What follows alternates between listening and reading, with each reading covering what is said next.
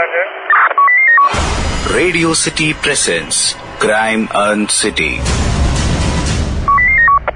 இந்த கதையில் வரும் சம்பவங்கள் அனைத்தும் கற்பனையே. வாழும் அல்லது இறந்தவர்கள் யாரையாவது குறிப்பிட்டால் அது தற்செயலானதே. நியூஸ் பேப்பரை படிச்சுட்டு கீழே வைக்கும் போது உங்களுக்கு என்ன தோணும்? நிறைய விஷயங்களை தெரிஞ்சுக்கிட்டோம்னா, நாட்டுல என்னெல்லாம் நடந்துட்டு இருக்குதுங்கிறத புரிஞ்சுக்கிட்டோம்னா, அல்லது இந்த நாடு ஏன் இப்படி இருக்குன்னா. ஏன்னா தினம் தினம் நியூஸ் பேப்பர்ல நம்ம பாக்குற கிரைம்களுடைய எண்ணிக்கை நாளுக்கு நாள் அதிகமாயிட்டே போகுது. ஒவ்வொரு கிரைமுக்கு பின்னாடியும் 1000 கதைகள், ஒவ்வொரு கதைக்கு பின்னாடியும் பல பல கிரைம்கள். இந்த கதையை கேட்டு முடிக்கும் போது இங்கேயும் அப்படி ஏதாவது நடந்துட்டு இருக்குதுன்றது உங்களுக்கு தோணுச்சுன்னா அதுக்கு நாங்க பொறுப்பு.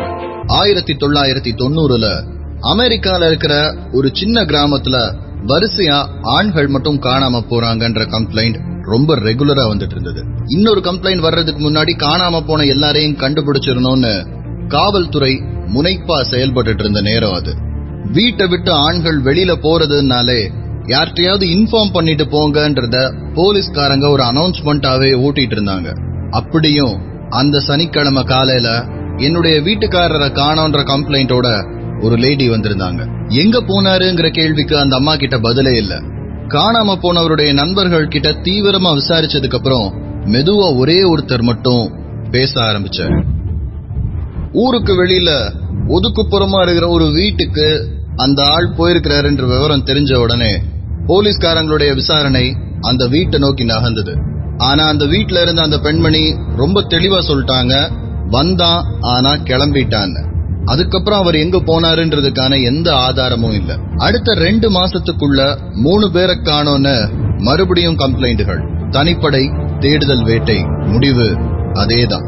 ஆனா அதுக்கடுத்த ஒரு 15 நாள்ல மேன் மிஸ்ஸிங் அடுத்த கம்ப்ளைண்ட் வரும்போது காணாம போன ஆளுடைய நண்பர்கள் மெதுவா திரும்ப அதே விஷயத்த சொன்னாங்க. 3 மாசத்துக்கு முன்னாடி எந்த மாதிரியான ஒரு வீட்டுக்குள்ள போய் அந்த ஆள் காணாம போனான்னு அவருடைய நண்பர்கள் சொன்னாங்களோ திரும்ப அதே வீடு. போலீஸ் இன்ஸ்பெக்டருக்கு சந்தேகம் அப்பதான் வர ஆரம்பிச்சது. எங்க போனாங்கன்றத பத்தி தகவலே இருக்க மாட்டேங்குது எந்த கேஸ்லயும். யார்கிட்டயுமே சொல்லாம ஒருத்தர் எங்கேயாவது போறதா இருந்தா எந்த மாதிரியான இடத்துக்கு போவாரு? ஆனா பாலியல் தொழிலாளியான அந்த பொண்ணுக்கு நிறைய கஸ்டமர்ஸ் இருக்காங்கன்றதும் போலீஸ்காரங்களுக்கு தெரியும். ஒருவேளை அவளை பார்க்க வர்றவங்கல்ல மிகச்சிலர தேர்ந்தெடுத்து அவ கொலை பண்றாளோங்கிற சந்தேகம் மெதுவா போலீஸுக்கு வர ஆரம்பிச்சது. இதுவரைக்கும் அந்த ஊர்ல காணாம போன ஆளுங்களுடைய எண்ணிக்கை மொத்தம் 11. ஒரு வருஷத்துக்குள்ள. பாலியல் தொழிலாளியான ஐலின் மேல போலீஸ்காரங்களுக்கு சந்தேகம் வந்திருந்தாலும் எந்த விதமான தடயமோ இல்ல அதை உறுதிப்படுத்துறதுக்கான சாட்சியமோ அவங்க கையில இல்ல. அந்த ஏரியால இருக்கிற ஒரு ஃப்ரெண்ட்ஸ் ஆஃப் போலீஸ் அமைப்புக்காரரை கூப்பிட்டு ஐலீன கவனமா பாத்துக்க சொல்லிட்டு போலீஸ்காரங்க காணாம போனவரை தேடுற அவங்களுடைய பணியை தொடர்றாங்க. 15 நாட்கள். ஒவ்வொரு 3 நாளும் ஐலீனை கண்காணிச்சிட்டு இருக்கிறவர்கிட்ட இருந்து போலீஸ்க்கு ரெகுலரா ரிப்போர்ட் வந்துட்டு இருந்தது. 16வது நாள் மறுபடியும் மேன் மிஸ்ஸிங்ன்ற கம்ப்ளைண்ட். போலீஸ்காரங்க இந்த தடவை நேரா வந்து நின்னது ஐலீன் வீட்டு வாசல்ல.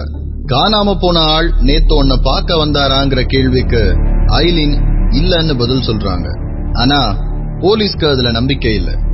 எந்த ஆதாரமும் இல்லாம அவங்கள அரெஸ்டும் பண்ண முடியாதுங்கிறதுனால ஐலீன் வீட்டு வாசல்ல ஒரு போலீஸ்காரரை நிறுத்தி வச்சுட்டு ஐலீனை பாத்துக்க சொன்ன அந்த கண்காணிப்பாளர் வீட்டுக்கு போலீஸ்காரங்க போறாங்க. அங்க போனா கண்காணிப்பாளருடைய வீடு பூட்டி கிடக்கு. பக்கத்து வீட்டுக்காரருடைய கதவை தட்டி இவர் எங்க போயிருக்கிறாருன்னு தெரியுமான்ற கேள்விக்கு அவர் சொன்ன பதில் தான் போலீஸ் நிலகொலைய வச்சது. அவர் நேற்று மத்தியானத்துல இருந்தே ஆள காணுமே சார். எய்லீனை கவனிக்கிறதுக்கான டியூட்டியில போடும் போதே அவருக்கு சொல்லப்பட்டிருந்த இன்ஸ்ட்ரக்ஷன்ஸ்ல ஒண்ணு, ஒருவேளை அவர் வெளியூருக்கு போறதா இருந்தாலோ அல்லது டியூட்டியில அவர் இருக்க முடியாதுன்னு அவருக்கு தோணும் போதோ போலீஸ்க்கு இன்ஃபார்ம் பண்ணிருக்கணும். அப்பதான் போலீஸ் அதுக்கு ஒரு ஆல்டர்னேட் ரெடி பண்ண முடியும்னு. 1.5 நாளா அந்த ஆள் ஐலீனை கண்காணிக்கலங்கிறது போலீஸ்க்கு பலத்த ஏமாற்றம். அந்த ஆள் கவனிக்காத அந்த 1.5 நாளுக்குள்ள இன்னொருத்தர் காணாம போயிருக்கிறதுங்கிறது பயங்கரமான ஆச்சரியம். கவனிக்க அந்த ஆள் இல்லன்னு தெரிஞ்சதுக்கு அப்புறம் இந்த ஆள் காணாம போறதுக்கான விஷயத்த ஐலீன் செஞ்சாங்களா அல்லது 2 பேரையும் காணாம போக வச்சது ஐலீன் தானான்ற சந்தேகத்தோட மறுபடியும் ஐலீன் வீட்டுக்கு விசாரிக்கிறதுக்காக போலீஸ் வராங்க. வாசல்ல இருக்கிற கார்டு கிட்ட பேசிட்டு போலீஸ் உள்ள போய் ஐலீன் கிட்ட பேசலாம்னு நினைக்கும் போது வாசல்ல இருக்கிற கார்டு கிட்ட எங்கேயும் வெளியில போகல அப்படிங்கிற விஷயத்த கன்ஃபார்ம் பண்ணிட்டு ஐலீன் வீட்டுக்குள்ள போலீஸ் நுழையறாங்க. ஆனா அங்க ஐலீன் இல்ல. ஐலீனை தேடி பின்வாசல் வழியா போலீஸ்காரங்க ஓட ஆரம்பிச்சாங்க. ஆனா கண்ணு கெட்டின தூரம் வரைக்கும் ஐலீனை காணோம். கடந்த ஒரு வருஷமா காணாம போன 12 ஆண்களை தேடிதான் தனிப்படை அமைச்சிருந்தாங்க. ஆனா அன்னைக்கு முதல் தடவையா ஐலீன்கிற பெண்ணை தேடி போலீஸ் தனிப்படை அமைச்சது. அந்த ஊர்ல இருக்கிற ரயில்வே ஸ்டேஷன், பஸ் ஸ்டேஷன் எல்லாத்தையும் பிளாக் பண்ணாங்க.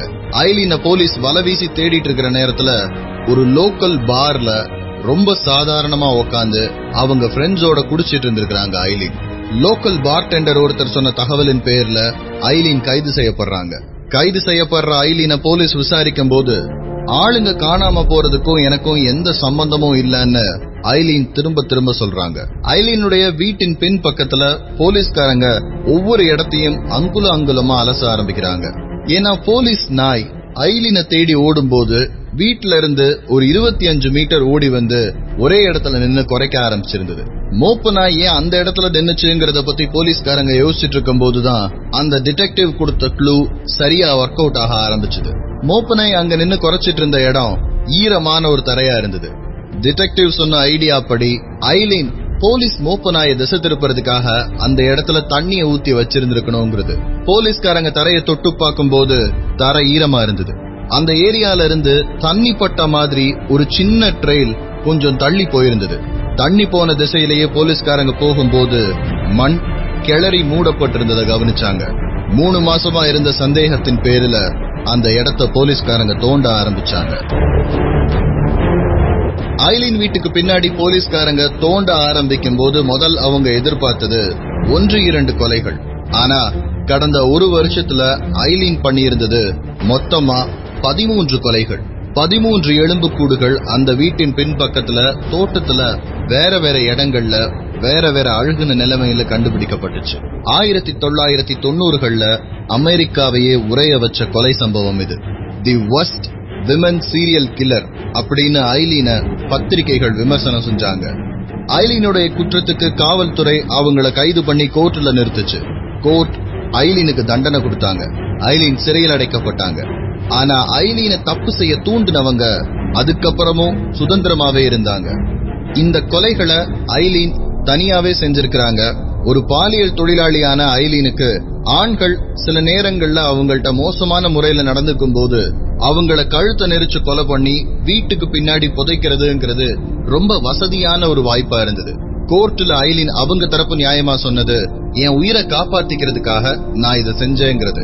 ஆனா கொலைகளை மறைச்சது, சட்டத்தின் பாதையில குறுக்க நின்னதுங்கிற விஷயங்களுக்காக ஐலீன் ஜெயில அடைக்கப்பட்டாங்க. ஆனா 14 வயசுல ஐலீன ஒரு கொலை குற்றம் செய்ய தூண்டின அவளுடைய அம்மாவையோ தாத்தாவையோ காவல்துறையும் சட்டமும் ஒண்ணுமே செய்யலங்கிறது தான் வருத்தமான உண்மை. ஐலீன் பிறக்கும் போது அவங்க அம்மாவுடைய வயசு 15. 4 வயசான ஐலீன தன்னுடைய அப்பா கிட்ட விட்டுட்டு ஐலீனுடைய அம்மா வேற ஒருத்தரோட போயிட்டாங்க. சின்ன குழந்தையான ஐலீன் அவ தாத்தாவுடைய வளர்ப்புல வளர ஆரம்பிக்கிறா. ஐலீனுக்கு 11 வயசாகும் போது அந்த தாத்தாவே அவளை பாலியல் தொல்லைக்கு உள்ளாக்குறாரு. ஐலீனுக்கு 14 வயசாகும் போது ஐலீன் கர்ப்பமாகிறா. பிறந்த குழந்தைய ஒரு அனாதை இல்லத்துல தத்து கொடுக்க சொல்லிட்டு அங்கிருந்து தப்பிச்சு போறா ஐலீன். அதுக்கப்புறம் அவ எங்க போனாங்கிறத பத்தி யாருக்கும் எந்த ஐடியாவும் இல்ல. 20 வருஷம் கழிச்சு போலீஸ் ஐலீனை அரெஸ்ட் பண்ற வரைக்கும் the fearsome serial killer in USA அப்படின்னு ஐலீனை பத்தி டாக்குமெண்ட்ரிகளும் கட்டுரைகளும் பரபரப்பா வர ஆரம்பிச்சிருந்தது 1990கள்ல. ஐலீன் ஒரு உதாரணம். இங்கிலீஷ்ல ஒரு சேயிங் சொல்லுவாங்க, a child with a world of troubles is going to be a trouble to the world. ஐலீனுடைய குழந்தை பருவம் நல்லா இருந்திருந்தா, அவளை அவங்க அம்மாவும் தாத்தாவும் பத்திரமா பாத்திருந்தாங்கன்னா, அவளை வற்புறுத்தி அவளுக்கு தவறான விஷயங்களை யாரும் செய்யாம இருந்திருந்தாங்கன்னா ஐலீன் கொலகாரி ஆயிருந்திருக்க மாட்டான். ஐலீன்கிற கொலகாரிய பத்தி விவரமா படிக்கும் போது மனசுல தோன்ற முதல் பயமே இதே மாதிரி இன்னும் எத்தனை ஐலீன்களை நம்ம ஊர்ல உருவாக்க போறோம். 2018ல ஆசிஃபாக்காக ஒரு போராட்டம், 2017ல ஹாசினிக்காக ஒரு போராட்டம், 2012ல நிர்பயாக்காக ஒரு போராட்டம், 2014ல பெங்களூர்ல இருந்த அந்த 7 வயசு குழந்தைக்காக ஒரு போராட்டம். யூபியில ஒரு போராட்டம், கத்துவால ஒரு போராட்டம், கோயம்புத்தூர்ல ஒரு போராட்டம், பெங்களூர்ல ஒரு போராட்டம், சூரத்ல ஒரு போராட்டம், ஹரியானால ஒரு போராட்டம்னு தனித்தனியா ஒவ்வொரு விஷயத்துக்காகவும் போராடுறோம். Justice for Asifa, justice for நிர்பயாங்கிறது இல்ல இப்ப தேவைப்படுற விஷயம். Justice for women, safety for children. இதுதான் இப்போ இந்த நாட்டுக்கு தேவையான விஷயம். கிரைம்ங்கிறது நாங்க சொல்ற கதைகள்லையும் கதாசிரியர்களுடைய கற்பனைகள்லையும் மட்டுமே இருக்கணுங்கிறது தான் டீமுடைய ஆசையும். சந்திரனுக்கு விண்கலம் ஏவுறதுனால நம்ம வல்லரசாயிர முடியாது. மக்கள் தொகையில 50% மேல இருக்கிற பெண்களும் குழந்தைகளும் பாதுகாப்பா உணர்ற ஒரு தேசம்தான் வல்லரசாக முடியும். Radio City presents Crime Earned City.